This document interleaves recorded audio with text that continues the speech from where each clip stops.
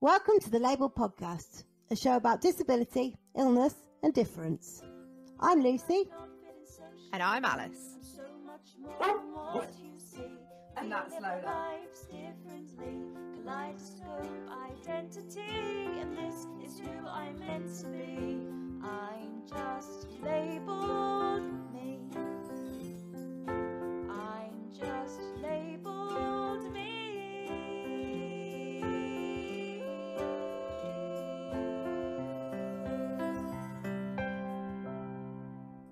Don't forget, in this episode, I might swear, Lucy might cry, and you can check out details of the trigger warnings on our website. Hello, everyone, and welcome to another episode of the Labelled Podcast. This is take 2 of the recording because I've got an electrician in this afternoon and my computer turned off while I was in the middle of a sentence. So I'm here. We'll see if I stay here. Lucy's here. Hi, I'm here. So we will see how we get on. How are you doing, Lucy? I'm all right, thanks. How are you? Other than all the work we've got going on in our house, my husband has taken the wall down between our kitchen and dining room. Did you want the wall down in between? We did, okay, yeah. It wasn't. I didn't come downstairs one day to just be like, "Where the fuck is the wall gone?" Do I need to call Nick Knowles? We have got just wires hanging from the ceiling that I am just. It feels like it's just a matter of time before the cat decides that those are the new fun things to play with, and possibly. Yeah. But that is why we have an electrician in. So, yes. So it's I'm good. I'm looking forward to when my house is done. Yeah. And not chaotic. No. I can understand that. As somebody who recently had builders in, I can understand. It was 3 days, Alice, and I was being a drama queen, wasn't I? So you know, that's very unlike you. Just a usually so calm. Yeah. Oh, well, fingers crossed we get it sorted soon. Shall we introduce our... Yes, let's introduce our guests. Yes. We have got, as usual, guys, another guest in for you this week. This week we've got Emily, who is coming to us from Gay Paris, which is exciting. Fancy. Hi, Emily. Welcome to the show. Thank you. Thank you for having me. So how is Paris today? It is incredibly hot. I mean, it was really humid yesterday, but I think that's now like rained off, which is really good because humidity on the metro is really not the one. No, I imagine it's like, I mean, the tube in London, any time between like sort of April and September, you just want to die. It's not a fun place to be. Well, yeah, especially because if you're on the priority seat, as I imagine you two are, you're just face to stomach. Yeah, it's often the way. It's often the way whenever you're like crammed in anywhere small as a disabled person, you are often greeted with some part of somebody's anatomy that you don't really want to be face to face with. Yeah, it's not nice. Not nice. No. No. I always I feel weirdly protective of the dog in that situation as well, because I'm just like you're just gonna get like rained on by sweat in those situations, and just knees in the face and things you kind of start to realize how many people don't understand personal hygiene. Oh God, yeah, it's really good. Yeah. I end up like cradling my crutches like it's my child. It'll be all right soon. In 15 more minutes I can get off the metro. No, it's not nice. No. So what are you doing in Paris? So Emily? I'm doing an internship because I really wanted to get some work experience. I mean, had COVID not happened, I'd have kind of wanted to get some more work experience done by now. But obviously I was fielding on and off and it was just a bit of a mess. So I was like, okay, I really need to take this year to get some stuff on my CV. So I am a digital communications intern for a rare disease charity, which is really cool. That is really cool. That's really cool. It's That's nice cool. to be working in like a really lovely and inclusive space as well, because obviously, well, you'd hope that they'd be really good about things like me needing time off for hospital and just general access bits and bobs. Okay. And is it a like French specific charity? Is it a French specific disease? Right, so it's called Eurodis. It's the European body for all rare diseases. So we basically coordinate everyone all over Europe. So Wow. each different disease, each different thing. And I'm specifically the rare disease day intern. So Right. if you've heard of Rare Disease Day, which is usually, I help run that campaign. Oh, exciting. That sounds really interesting. Well, you mentioned that you've got crutches, Emily. So how do you feel a little bit about telling us about your kind of lived experience of being disabled and what kind of got you into working in this for the rare disease charity? Right, so I have cerebral palsy, which is not a rare disease. It is actually the most common. Very, very common. I have cerebral palsy too. That's how common it is. Yeah, exactly. I know like a million different people with it, and it's the most common lifelong motor disability. But I guess my sort of journey with it started way back over lockdown too. I basically had an epiphany where I realized I couldn't do serious journalism anymore as my like career choice. I was gonna be like, covering disability rights stuff and all that kind of thing. And over COVID, I just realized it was making me very, very depressed. And it was just really not good for my mental health. I remember the article that broke me was, do you remember when all the DNR stuff was coming? Yeah. And I was like, I can't do this. No, it's grim. Pretty grim.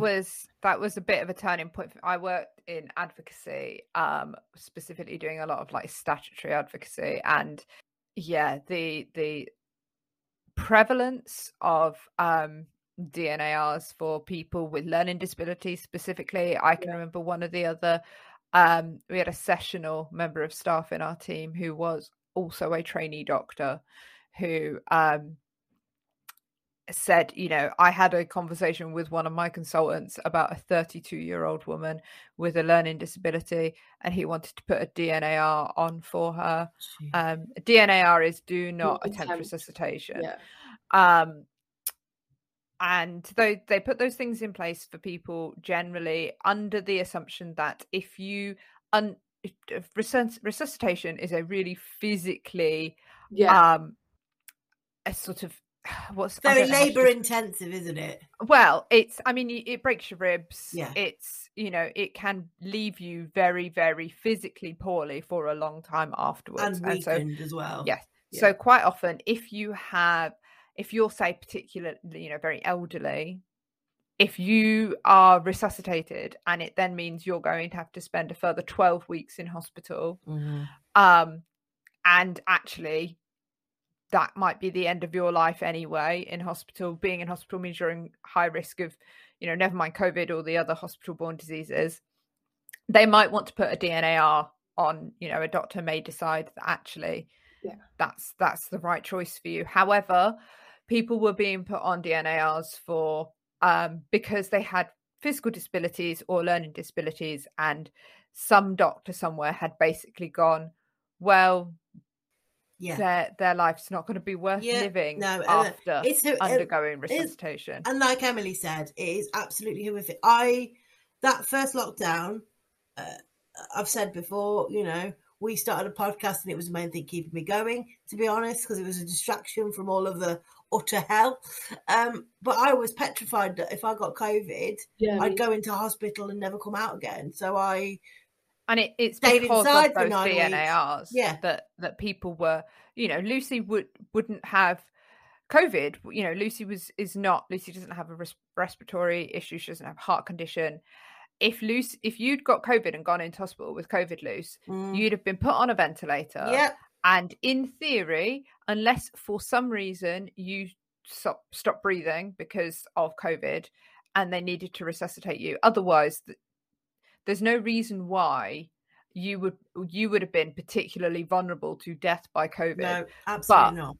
But it's the fear that you'll go into hospital, and just because people will look at you and go, well, she's disabled, they'll stick you on a DNAR, and then if for whatever reason you stop breathing, they'll just leave you there. Exactly. And the thought of me being on a ventilator for starts off is horrific. Yeah. And the thought of them putting a DNA on me is even more, because I would be kicking off from the rooftops. Yeah. Like if I was able to speak and verbalize, which I am normally, like I would be out, like I get very feisty over things. And the thought of not being able to tell them, don't you dare put one of those on me, is nightmarish.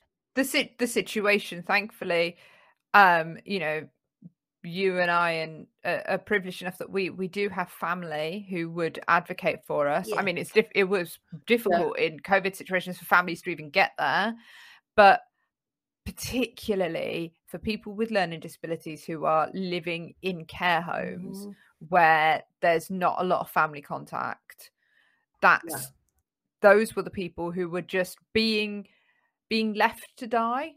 It's not they weren't getting the COVID support, or they were just being left because if they came to a point where they needed resuscitation, people were just deciding it wasn't worth their time to resuscitate that person because their life wasn't worth living afterwards. So yeah, I can understand why that might be the thing that makes you go, you know what, serious journalism's hard. Yeah. Yeah, I just realized it wasn't making me happy. Like I always sort of thought, if I do something really serious, it's going to make me feel like I've got a sense of fulfillment, and that's going to keep me going. But I realized now I can do something a little less emotionally taxing and still feel absolutely. Helping people doesn't have to make you miserable. No. Yeah. Like I know there's a lot of, we've had conversations before about that kind of virtue volunteering of people helping other people because it makes them feel good. But I think there is a middle ground between, going, actually, I work doing something that is important and helps people, but it doesn't make me feel like I'm beating myself against a horrible brick wall of death every day. Yeah. So then I started my blog, A Shaky Precipice, in the second lockdown, because during because I started shielding before we actually went into lockdown, but obviously I was not having a good time then, and also because I was shielding anyway and quite isolated from the world because I was back at uni then. I kind of, when did we actually go into lockdown? Because it's all sort of blurred. Yeah. It didn't make a difference to me. So I did that then, and then I started getting traction on it. And then when I was looking for year abroad jobs, I was kind of focusing on journalism and comms, and then I saw this one for Eurodis, and I was like, oh, this is really good. And then when it came to my interview, they said, oh, we've read your blog. That's the kind of content we would like. Yeah. That's cool. We would like you to produce for our website. Amazing. Yeah.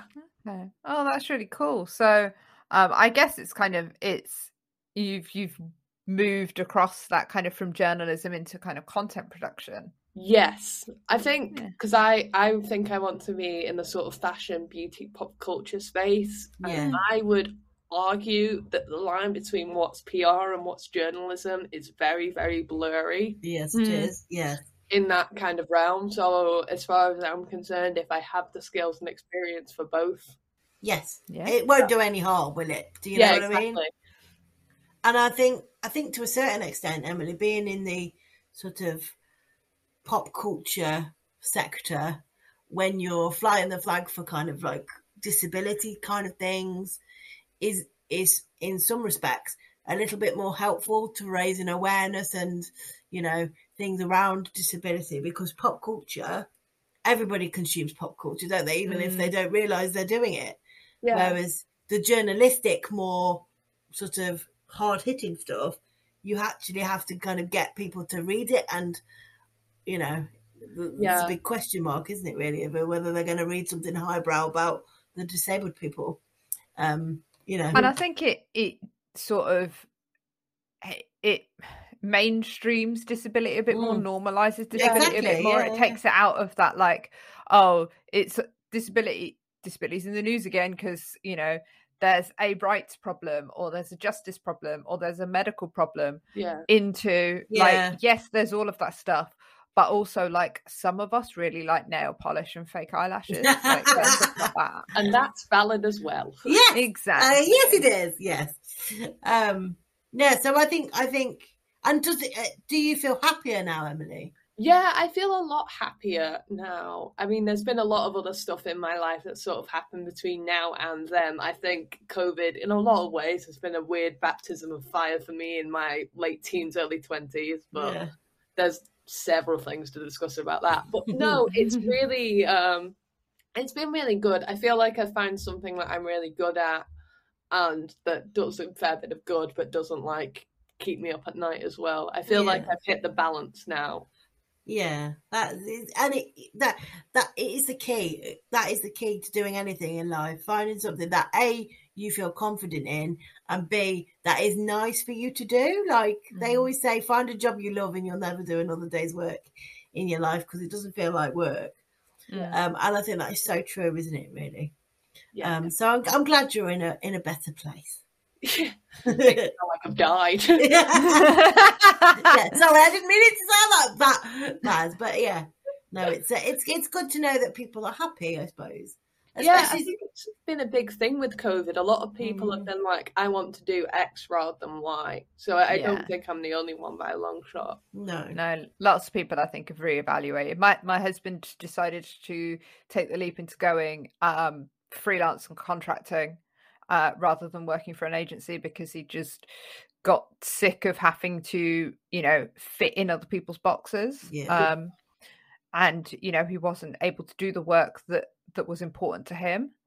I think there are lots of people doing that, and I mean, that's kind of what we're doing with the show. I think, Lucy, we both sort of went, this is the thing that we love doing. Let's actually make the time to do it. And I think because me and you, Alice, we work in the disability sector, I think it's fair to say.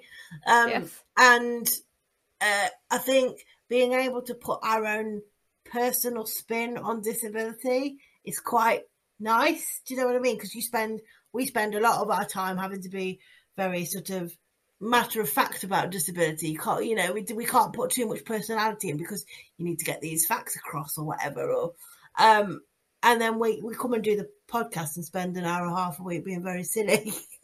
I think it's certainly with my job change that I changed jobs at the end of 2021.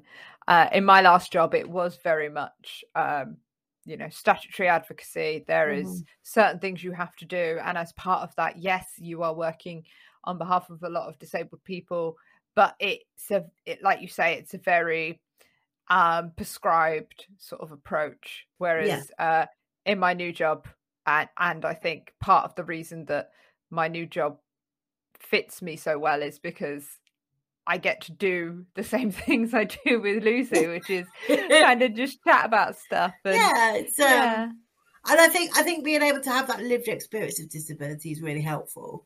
I don't know whether you find that, Emily, having like a lived experience of disability is helpful.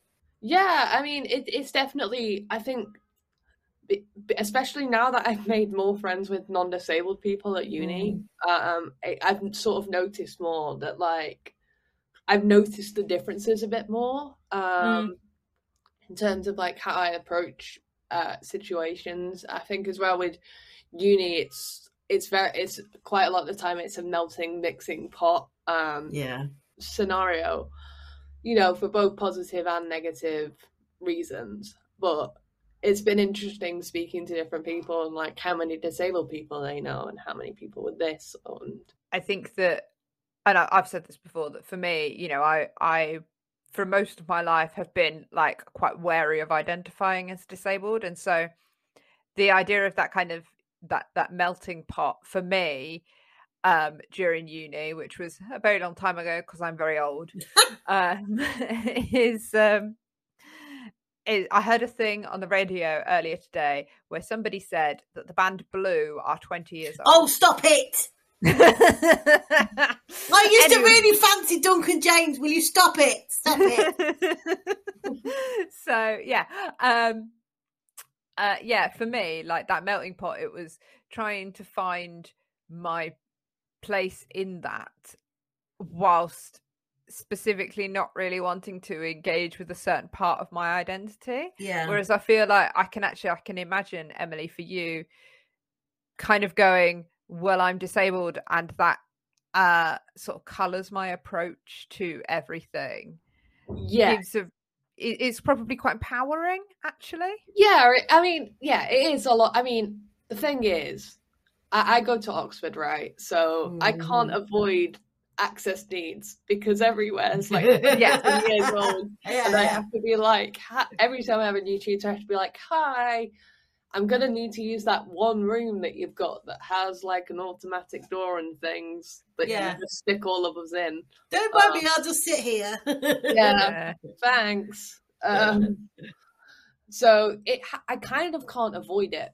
Also, my sort of introduction to the disability community was at quite a young age. My parents were very, I don't fault them for it at all, but when I was a young kid, they were very much like, you know, she's just our daughter. We don't want to like put anything sort of on her, which I think was very much seen as like the progressive thing to do during the sort of early to mid 2000s. But then I started swimming, and I joined the Northwest Para Squad and started doing nationals and going to CP sport events, and I met like loads of different people with various different things. But a lot of people with cerebral palsy swim because I think it's, you know, supposed to be good for us. I think we are secretly mermaids. Yeah. That's what I'm going with. I am Ariel, the Little Mermaid. My hair is red, and I like to think I am Ariel. But I really like being in the water. I like being in water, on water, near water, anywhere, anything to do with water, please.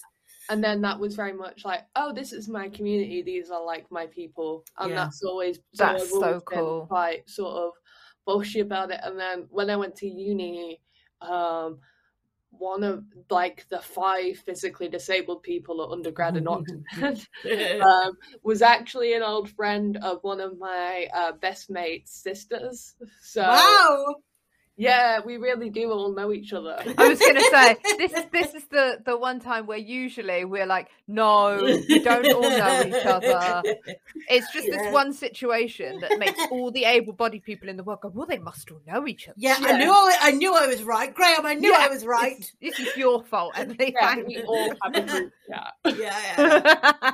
It's just one big WhatsApp group. You see, for me, I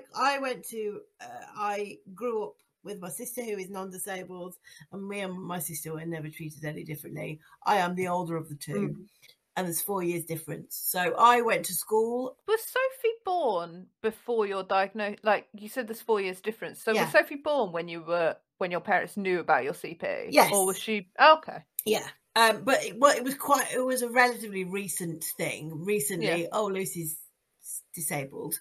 I went to school with other disabled children from the age of 3 to 19, and it meant that I was able to grow up as like a quote unquote normal. Like I wasn't have to worried about why are they staring at me, because we were all sort of disabled. We were all staring at one another going, what why are they doing that?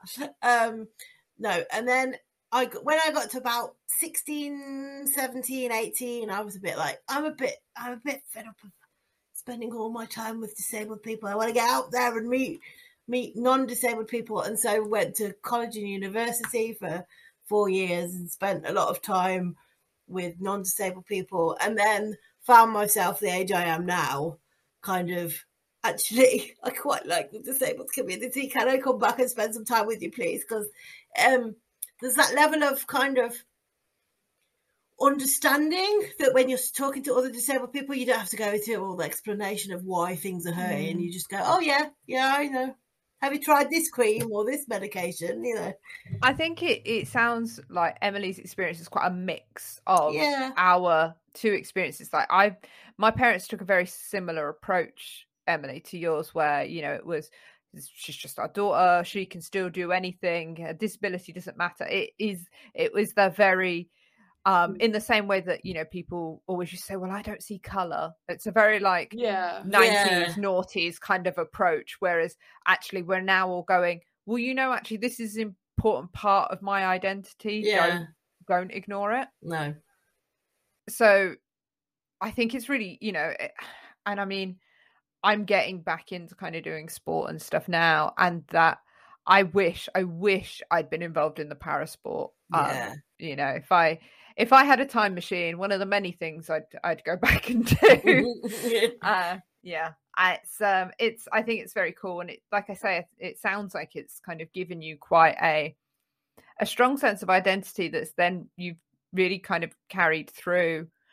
And I think, you know, listening, I mean, the idea that you're at Oxford, I very specifically made decisions about the university that I went to based on my disability. I went to De Montfort in Leicester because at the time it was rated the best university in the country for disabled student, like for support for disabled students. And actually it was 20 minutes from my mum's house by car. So I had even intended on commuting and not living in halls, which I changed my mind about within about 3 weeks.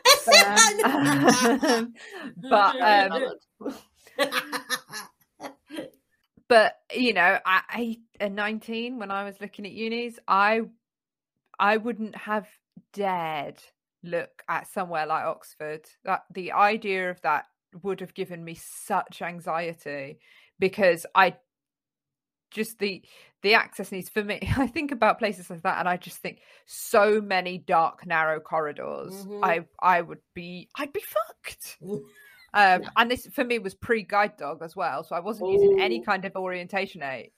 I'd just have been walking in the building. Alice is walking around with her hands in front of her, like in front of her, going, "Is there a wall there?" I don't know. Yeah. So. I think I approached it very pragmatically, to be fair. Like my sort of viewpoint was, I mean, I ended up in a reasonably accessible college, Jesus, which was good. And they said, you know, if you end up getting pulled to a college which is just completely impossible, you can move. I think it is very based on which college you end up at. But my viewpoint going into it was like, even if I have the most horrendous 4 years, I've then got an Oxford degree. And that's gonna make my life a lot easier, because I'm very sort of aware of the fact that for my whole life I'm gonna have to, you know, make up for my disability. Do you know, Emily, that is exactly the same reason I went to university, because I wanted to prove to people that there was more to me than just, oh, she's disabled, bless her. We'll give her a go because she's just. I wanted to prove to people that there was more to me than my perceived barriers that I had. I had a horrendous time at university. I was bullied, picked on, both by other students and staff members. And I don't know how I held on for as long as I did to get my degree. If I think there was many times where I was like, do you know what, this isn't worth it. And if it hadn't been for my friends who were like, no, come on, you can do this, that I would have gone and like given up, because there's only so much shit you can take, really. And I'm glad I did, because that I'm proud, I'm proud of that certificate. It's just a shame that I felt the need I had to go to university to prove myself, really, But I think anybody, obviously having a degree does help you stand, and does give people the thing, they look at your CV and they don't just see the wheelchair. But I think anybody going to Oxbridge, that opens doors. Yes. Isn't it? Regardless, it's not quite Staffordshire University, is it? Like, do you know what I mean? Yeah, I don't think Staffordshire's known for, parliamentarians. Oh, don't. That No. stresses me out. Because it's a thing. Like every person's year in every college has someone who like they do PPE or HISPOL or something, and they're like really active in the union, and they do other stuff, and you know that they're going to be like in a government job, and you're just like, no. Please, no. I have nightmares that the particular person in my year who's like that is going to be Prime Minister one day. Oh, no. It makes me feel ill. I hope that you're taking pictures of that person on every night out that you can sell to the Sun as and when it happens to, if not bring them down, at least make some fucking money out of it. Oh, absolutely. Yeah. I mean, I went to, when I was growing up in North London, I went to a very, very mixed, very local authority school. And one of my friend's older sisters got into, actually, I think it was Cambridge, and went to see it and was like, I am not, and this would have been probably 2001, and went, to have a day at Cambridge, and it was very much, she said, I felt like the whole day they were going, oh, won't it be lovely to have a overachieving woman of colour from a council estate in our next cohort, Wow. very tokeny. Mm-hmm. And she ended up not going there because she was just like, that's not the kind of attitude of No, the place I want to be somewhere because people go, we want you for your merits, not because we want you for our tick box. Yeah, exactly. Yeah. I don't know, okay. I have a story to tell. Okay. It's actually to do with Oxford. It was before it was at school, because I went to private school because basically when I was in primary school I didn't get a statement.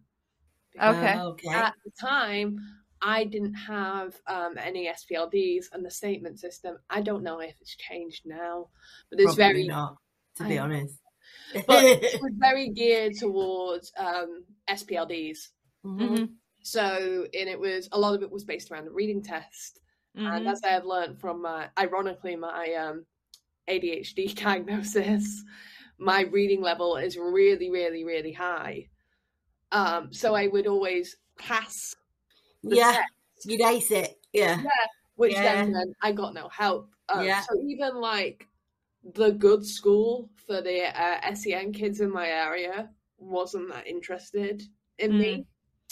Was just like, well, what do you want us to do? Like, because most of my mates with CP have an SPLD as well, which was able to then tick that box and whatever. And as well, I feel like I was punished a little bit for being high functioning. Yes. Because they were like, well, you don't need our help. So I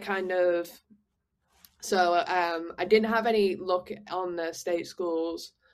One of the other private schools was worse, because they're just like, they tried to give me an overlay when I was at the office to try, and I was like, that's not why I'm here. And then the state selective school that we tried, we rang up, and my mum was like, look, my daughter's got X, Y, and Z. What's your policy like on that? I think she couldn't find anything on the website about it, and the receptionist was just like, we don't have any child with anything here. Oh my god! Oh my god! And my mum went, it's like a selling point. My mum was just so stunned. She just ended up stuttering out, not even like dyslexia or anything. And she was like, no. Only normal kids here. Yeah. So my mom obviously just hung up and was like, I don't remember the actual phone call, but I remember the day of it because she was just like raging mad. Yeah, naturally. Yeah. Standard. And then when we went to my school, we met the SEN there, and she was brilliant. Like she was like, if she gets in, if she gets the grades, like, we'll do whatever. Yeah. Which, aside from a couple of crappy teachers, they did pretty much stick to. However, cut to A-level results day, I was trotted out for publicity quite a Of lot. course, yeah, of course. So send a smiling disabled person who looks very happy to be here. Yeah, make sure you wipe the dribble off their chin. And the biscuits off the trousers. Yeah, exactly. Yeah. So like I was in quite a lot of national newspapers, and to be fair, then a lot of it very much depended on the journalist that I was talking to, whether I had a good experience or not. So for example, I had Chris Matthews, who was from the Times, and he was lovely. He was like, it was just a nice A-level story. Yeah, rather than look at this disabled person, and because you get nice A-level stories. They're just things that come out. But then the one that was written for the Girls' School Association was, what was the headline? Girl battles cerebral palsy to win a place at Oxford. That was I was like, I had my first experience of being like, I never said that. No. I know. It's you weren't one of these people where you that had to open your A-level results on the telly. No. That gave me stress. No, I checked because I was like refreshing UCAS, and then I saw, and it was like, because I always feel so sorry for those people that have to stand there with the envelope shaking, like clearly sweaty palms, on the telly. I don't know why they do it. They force you at gunpoint. I imagine there is like a, hey, is anybody interested in doing this? And everybody goes, I'll be on the fucking telly, and then realise what they've got to do. Money. Yeah, pay me £50 just in case I fail miserably. Yeah, exactly. I didn't even, because the Oxford offers come out all on the same day. After you've done the exams, the interviews, whatever. And I remember it's in the middle of mock exams, and everyone's just getting rejected all throughout the day. And I was certain, because of the people who had got rejected, that I wasn't getting in. So I was like, I'm going to wait until I go home. Because if I'm going to have a mental breakdown, I would like to do so in the privacy of my own home. Yeah, I know. Yeah, I do. It's like that. Alice, it is that moment of realisation when they go, right, we're going to go over to Jacob, who's going to open his A-level result, and he's like, what? No, what? I think we're just going to talk to me. I sat my English literature A-level, and I walked out and I was like, yeah, I'm all right with that. I did that. I think we did it in we did 2 sets of them. So we did an exam in December or something, and then another one in May. And I was like, yeah, fucking done that. I smashed that. Happy with that. I wrote loads and I got all up in Shakespeare's business.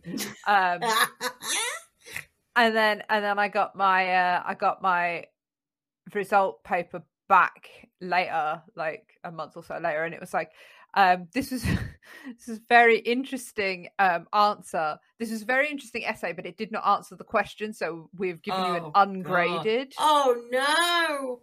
So I had to redo the whole thing, which was fine. I then got a B.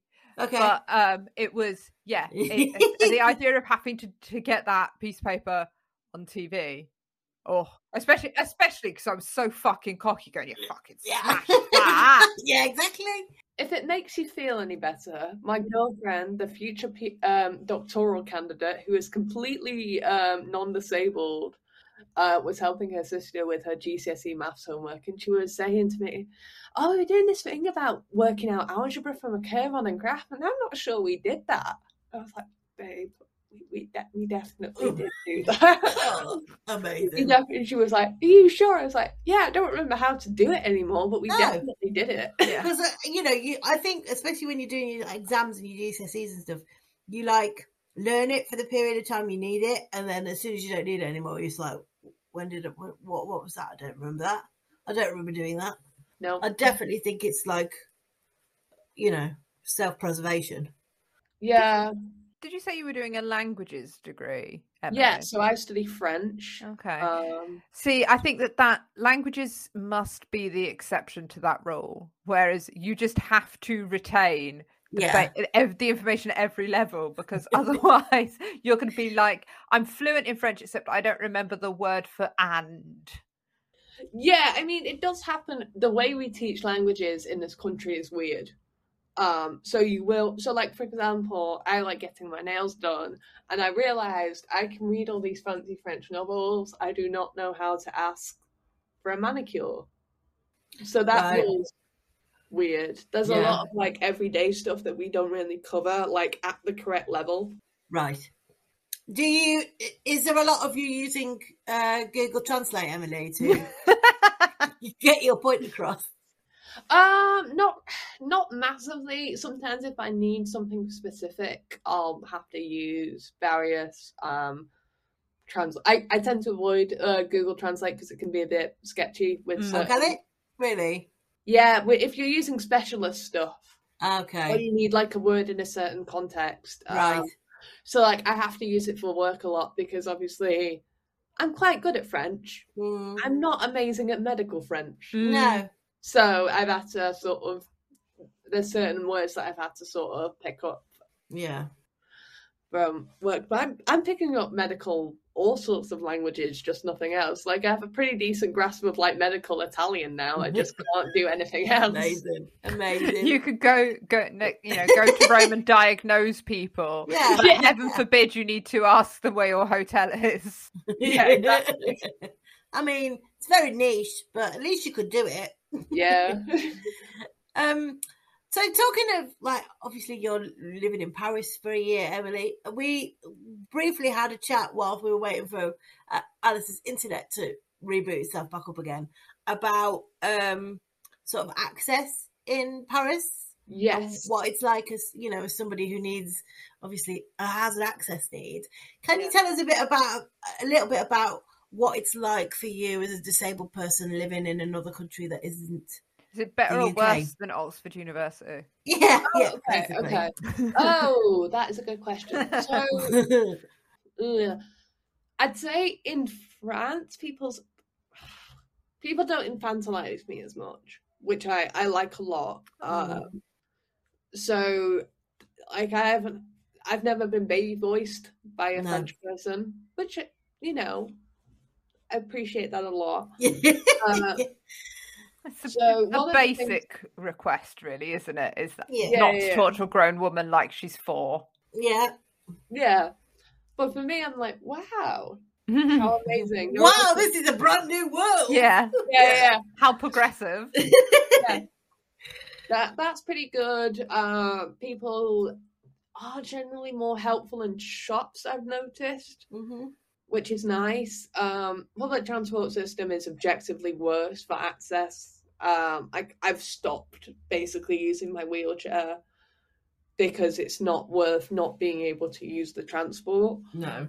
But there's like other like there's more benches and things, which isn't like an access need with a capital A, but it does make my life a lot easier. No, you see, we're working on a campaign at work at the moment about addressing resting spaces specifically, because actually it is a really under kind of, what's the word I'm looking for?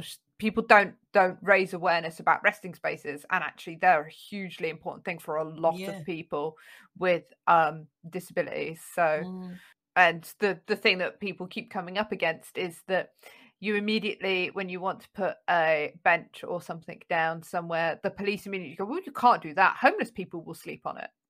And you kind of go, well, perhaps if you gave the homeless people somewhere else to sleep so that they weren't facing homelessness anymore, then Doris can have a sit down when her legs are hurting. Yeah.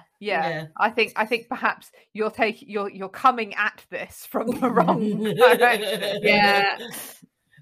Yeah. I mean, the hostile architecture is really, really bad generally for disabled people as well. Because even if you have a bench and they've done the little split thingies to make it like anti-sleeping, they're not good for us. Because you have to be able to sit completely straight. Yes. a lot of us can't do. Well, my body certainly won't go completely straight, no matter how hard I try.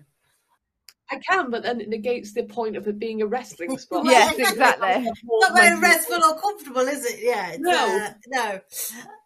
But yeah, it just fascinates because, like, as I said to Emily, like, it fascinates me. Like, when I go on holiday, so I went to Prague with college when I was at college many moons ago, and we found it extremely difficult because it's Prague, it's hilly, there's cobbles, it was cold.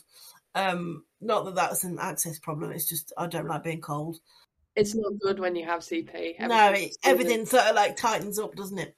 So it was really difficult. And as I was walking around, I was like, so how do disabled people live like this? Like, disabled people from Prague, how do they live in an environment like this every day, day to day? And it fascinates me to be able to hear from people who, you know, are living in places like Paris, to find out what it's like. You know, as a tourist is one thing, but when you're living it and you've got no other option to sort of go, oh, I'm going home in a week, it's fine. Yeah. What it's like for you as a disabled person not living somewhere like England where I know what to expect. I find it fascinating. Finding accommodation was really tough. That was something that was really, really difficult because I need a lift. Because there will be days where I just can't do stairs. Yeah. And I can't be stuck in my flat if that's the case. Also, a lot of the stairs and like the, you know, when you picture a Parisian apartment, are treacherous. Really? Yeah, because they're all uneven. It's really old cities, isn't it? Generally, Yes. They're just not made for people with kind of walking impairments, particularly. No. Yeah.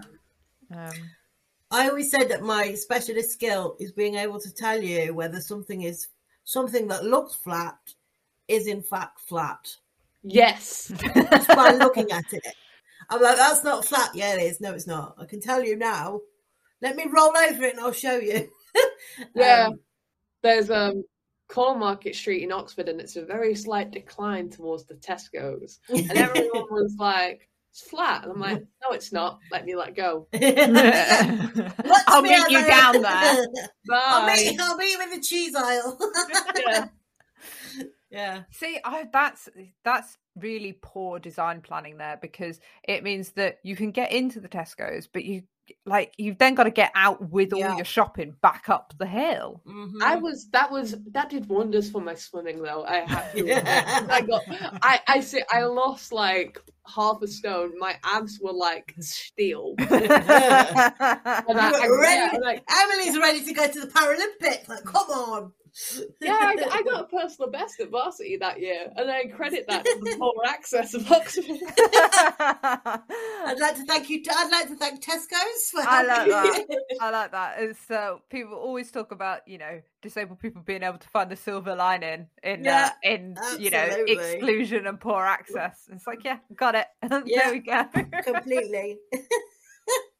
Absolutely brilliant. Do you think you'll stay in Paris like longer than your year? Will you extend it, or is that possible? I have to do my final year, unfortunately. I have to actually do my exams and get my degree. So do you think would you like to come back to France? Do you think that's I think I would. I'm not sure whether I'd want to do it full time, because I am definitely I feel very strongly about where I'm from, and I'm very sort of connected to, you know, being a Manc, being a Northerner, that kind of thing. Like, I know I want to raise my family near to home, like at some point in the distant future. But say if there was a job where I'd have to sort of do little spells or work between two offices, I wouldn't be opposed to that. Yeah, well, and I think in the kind of work that you're doing in that kind of content creation, that is particularly if you get into kind of the sales world, that I think is something that is quite common, isn't it? Especially if you've got a language, people will be just like desperate to get you on their payroll. Yeah, well, that's why I've actually, when I've been learning languages, there are some languages I've opted not to learn so I don't get sent to that country. Yeah. Right.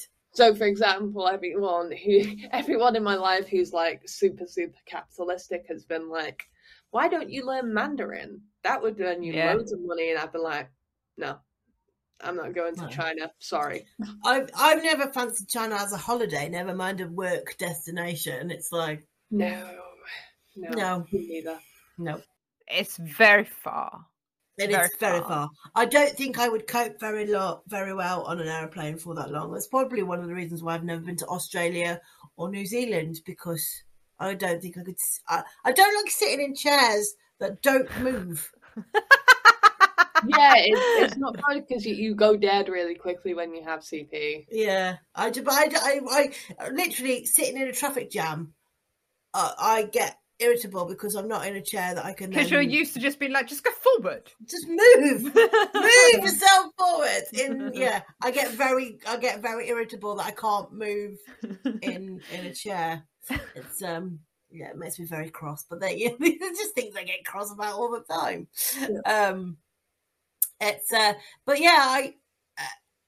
I always think that maybe if I'd have been non-disabled, I would have probably travelled a bit more than I actually have, because I think whilst I like travelling and going on holiday and doing all those nice little things, I am, by the time I get back off my holiday, like to Tenerife or Spain or wherever, I am absolutely knackered and need about 3 weeks to recover from it.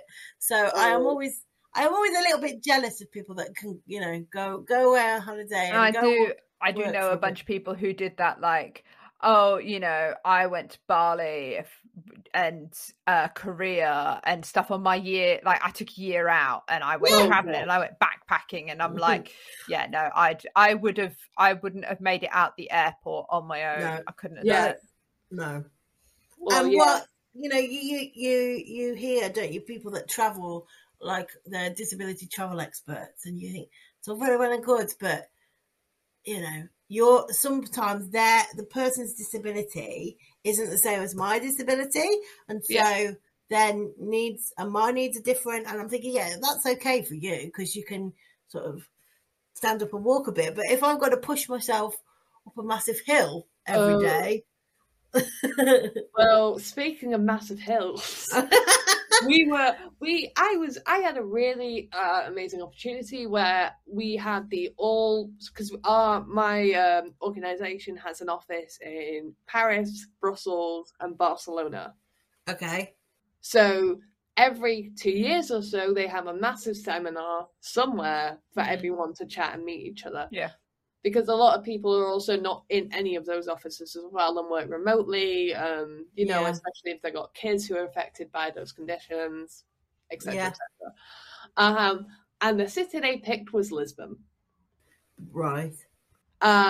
Which was lovely. I enjoyed being in the sun for a few days. It was slightly weird being in my bikini around my colleagues. But that it was mostly really good. However, one of the days we did a team building activity where it was doing a treasure hunt around Lisbon, and it soon turned into pushing me around Lisbon became the team building. Yeah, but it's so hilly. It's literally this. Can we just ban hills? Do you think we can ban hills? I think they're quite it's not the sort of thing that you can just be like, right, let's trim all the hills off. Fairly solid, important, and probably quite important geologically. I'm afraid, Luce. Sorry. Could you imagine though if they said, right, we're going to just make England flat? I mean, it would be very boring, but imagine how much speed we would get up. It would be amazing. We could just then we lose the joy of going downhill. Well, yeah, I suppose. Yeah, maybe just make really slippy floor. We're going off topic here. This is the grand redesign Lucy has for the UK, is to basically just bulldoze the whole lot, hills and mountains included, and then make all of the floors inside buildings like gym floors that are dead slippy. Like when you're at school and you go to the gym and the floor's over polished, You do one push and you can travel like miles. Brilliant. Yeah, or when you go to like a shopping centre. Yes. But my dogs really don't like that because the floor's too slippy, and they get worried that like they get Lola in particular was really bad. She'd be like walking on and be like, oh, I'm really worried I'm gonna fall down. Right, this is the first draft of the plan, Alice. I will address your dogs when we get to draft 3. Right, okay. 2. Yeah. And I think the ultimate pitch, Lucy, is that we need to make sure we connect with Emily's classmate who's going to be the future Prime Minister. Pitch it to them. Yeah. He is a Tory, though. I don't think we're going to get very far. You've got no right front. Yeah. Maybe not. Maybe not. Maybe not. He'll be far too busy trying to institutionalize you again, Lucy, or use you as firewood, which is I'm convinced is the ultimate plan for Tories to deal with disabled people. Yeah. I don't know. It's just a dream I have, being able to like move around and not feel exhausted when I've finished my shopping. Like it's where I live. Our shopping centre. I was going to say, we've started this new thing called a DVD. A DVD. Yeah. Right. Yes. Emily, we've done a lot of chatting. We've done a lot of chatting shit. Was there anything in particular you wanted to talk to us or raise before we kind of start winding things down? Oh God. Why don't you tell us a little bit about the writing you've been doing on disability fashion?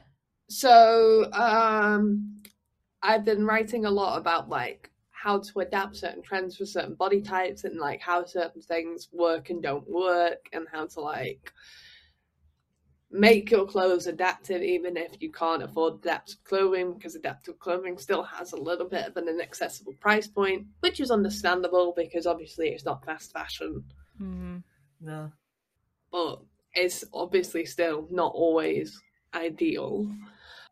And I wrote little bits and bobs about that. I've also written about disability representation in the fashion industry. So the likes of Gillian Mercado, Erin Paul, and Sinead Burke, who are all doing really cool things, and how they are sort of bringing it to the mainstream. Because I feel like there has been a massive uptake in representation in the last like 2 or 3 years.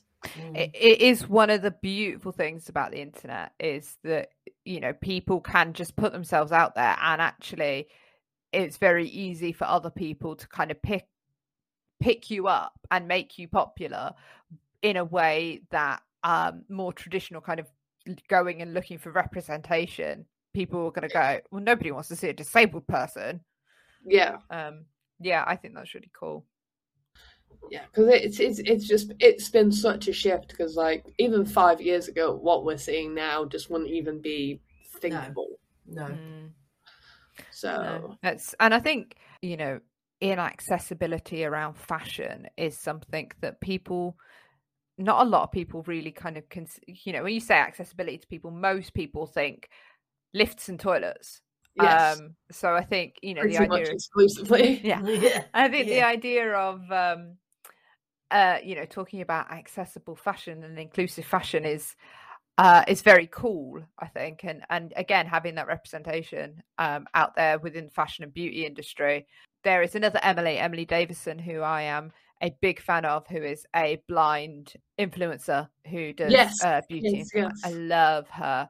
And of course, my who's on like my top 10 dream guest list, Jessica Kelvin Fozzard. If we can get her on, that woman is beautiful.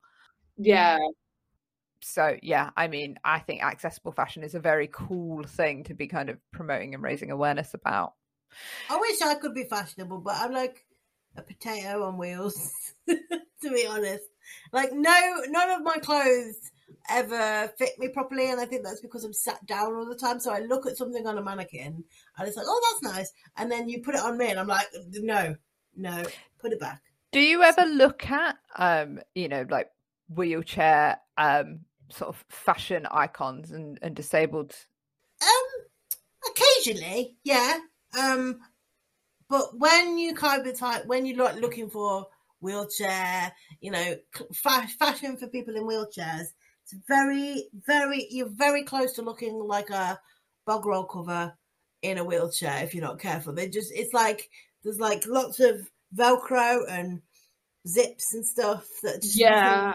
why is that random zip there?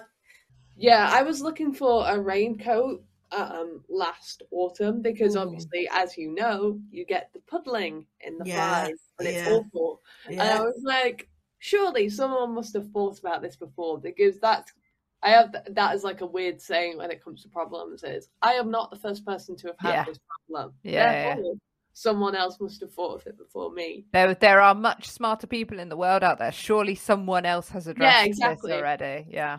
It was not that you're not very smart.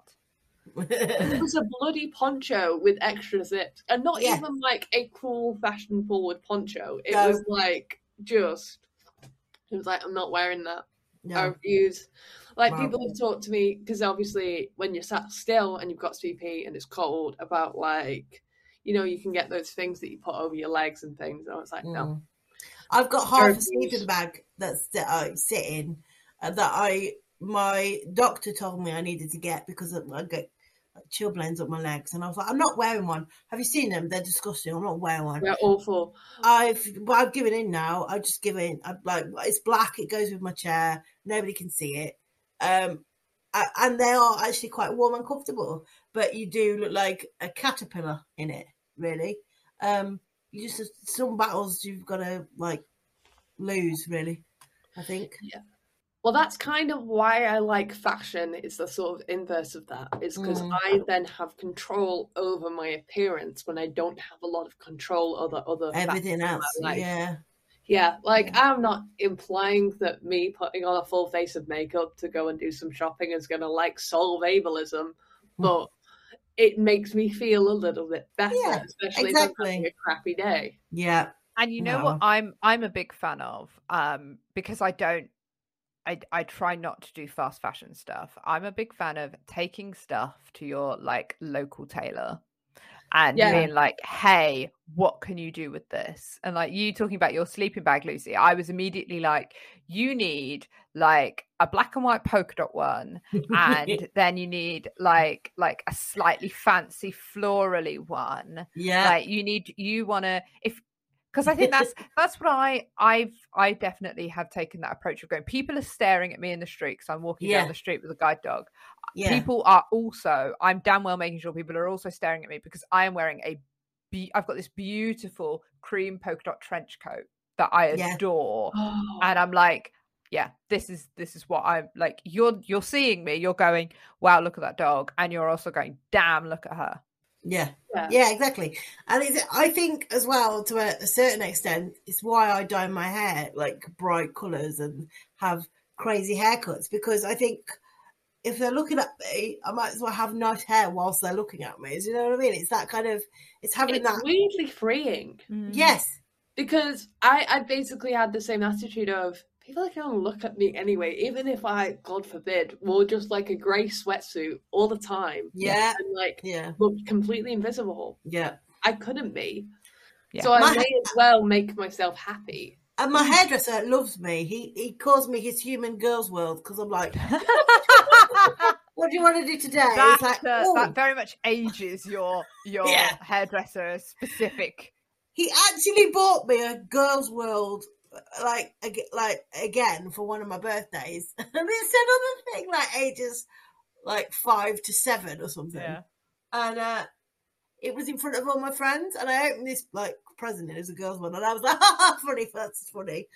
And then we realised, he was like, I hope you didn't think I was being offensive, like buying you a human girls one for 5 to 7 because you're in a wheelchair and like a bit like special. I was like, no, it's fine. It's all right. It's fine. Absolutely fine. Don't worry about it. But yeah, I think being able to like dye my hair bright colours, like everybody knows that that's my thing now. My hair, like I've had bright red hair for a very long time, but up until that point, I would go in the hairdressers. I used to have very short hair and a quiff, and I would dye my quiff a different colour every time I went in. And it became like my thing of, what colour is Lucy's hair going to be today? And I think that, again, it's because people are looking at me, so why not give them something to look at? Yeah. You Also, know? I'm never going to get hired for a traditional corporate job anyway. Exactly. I'm never going to want out to do with me. So No, fine. dye your hair bright blue, babes. Just do it. Do you know what I mean? Yeah. The one thing about my new guide dog is that she leaves yellow hair absolutely everywhere.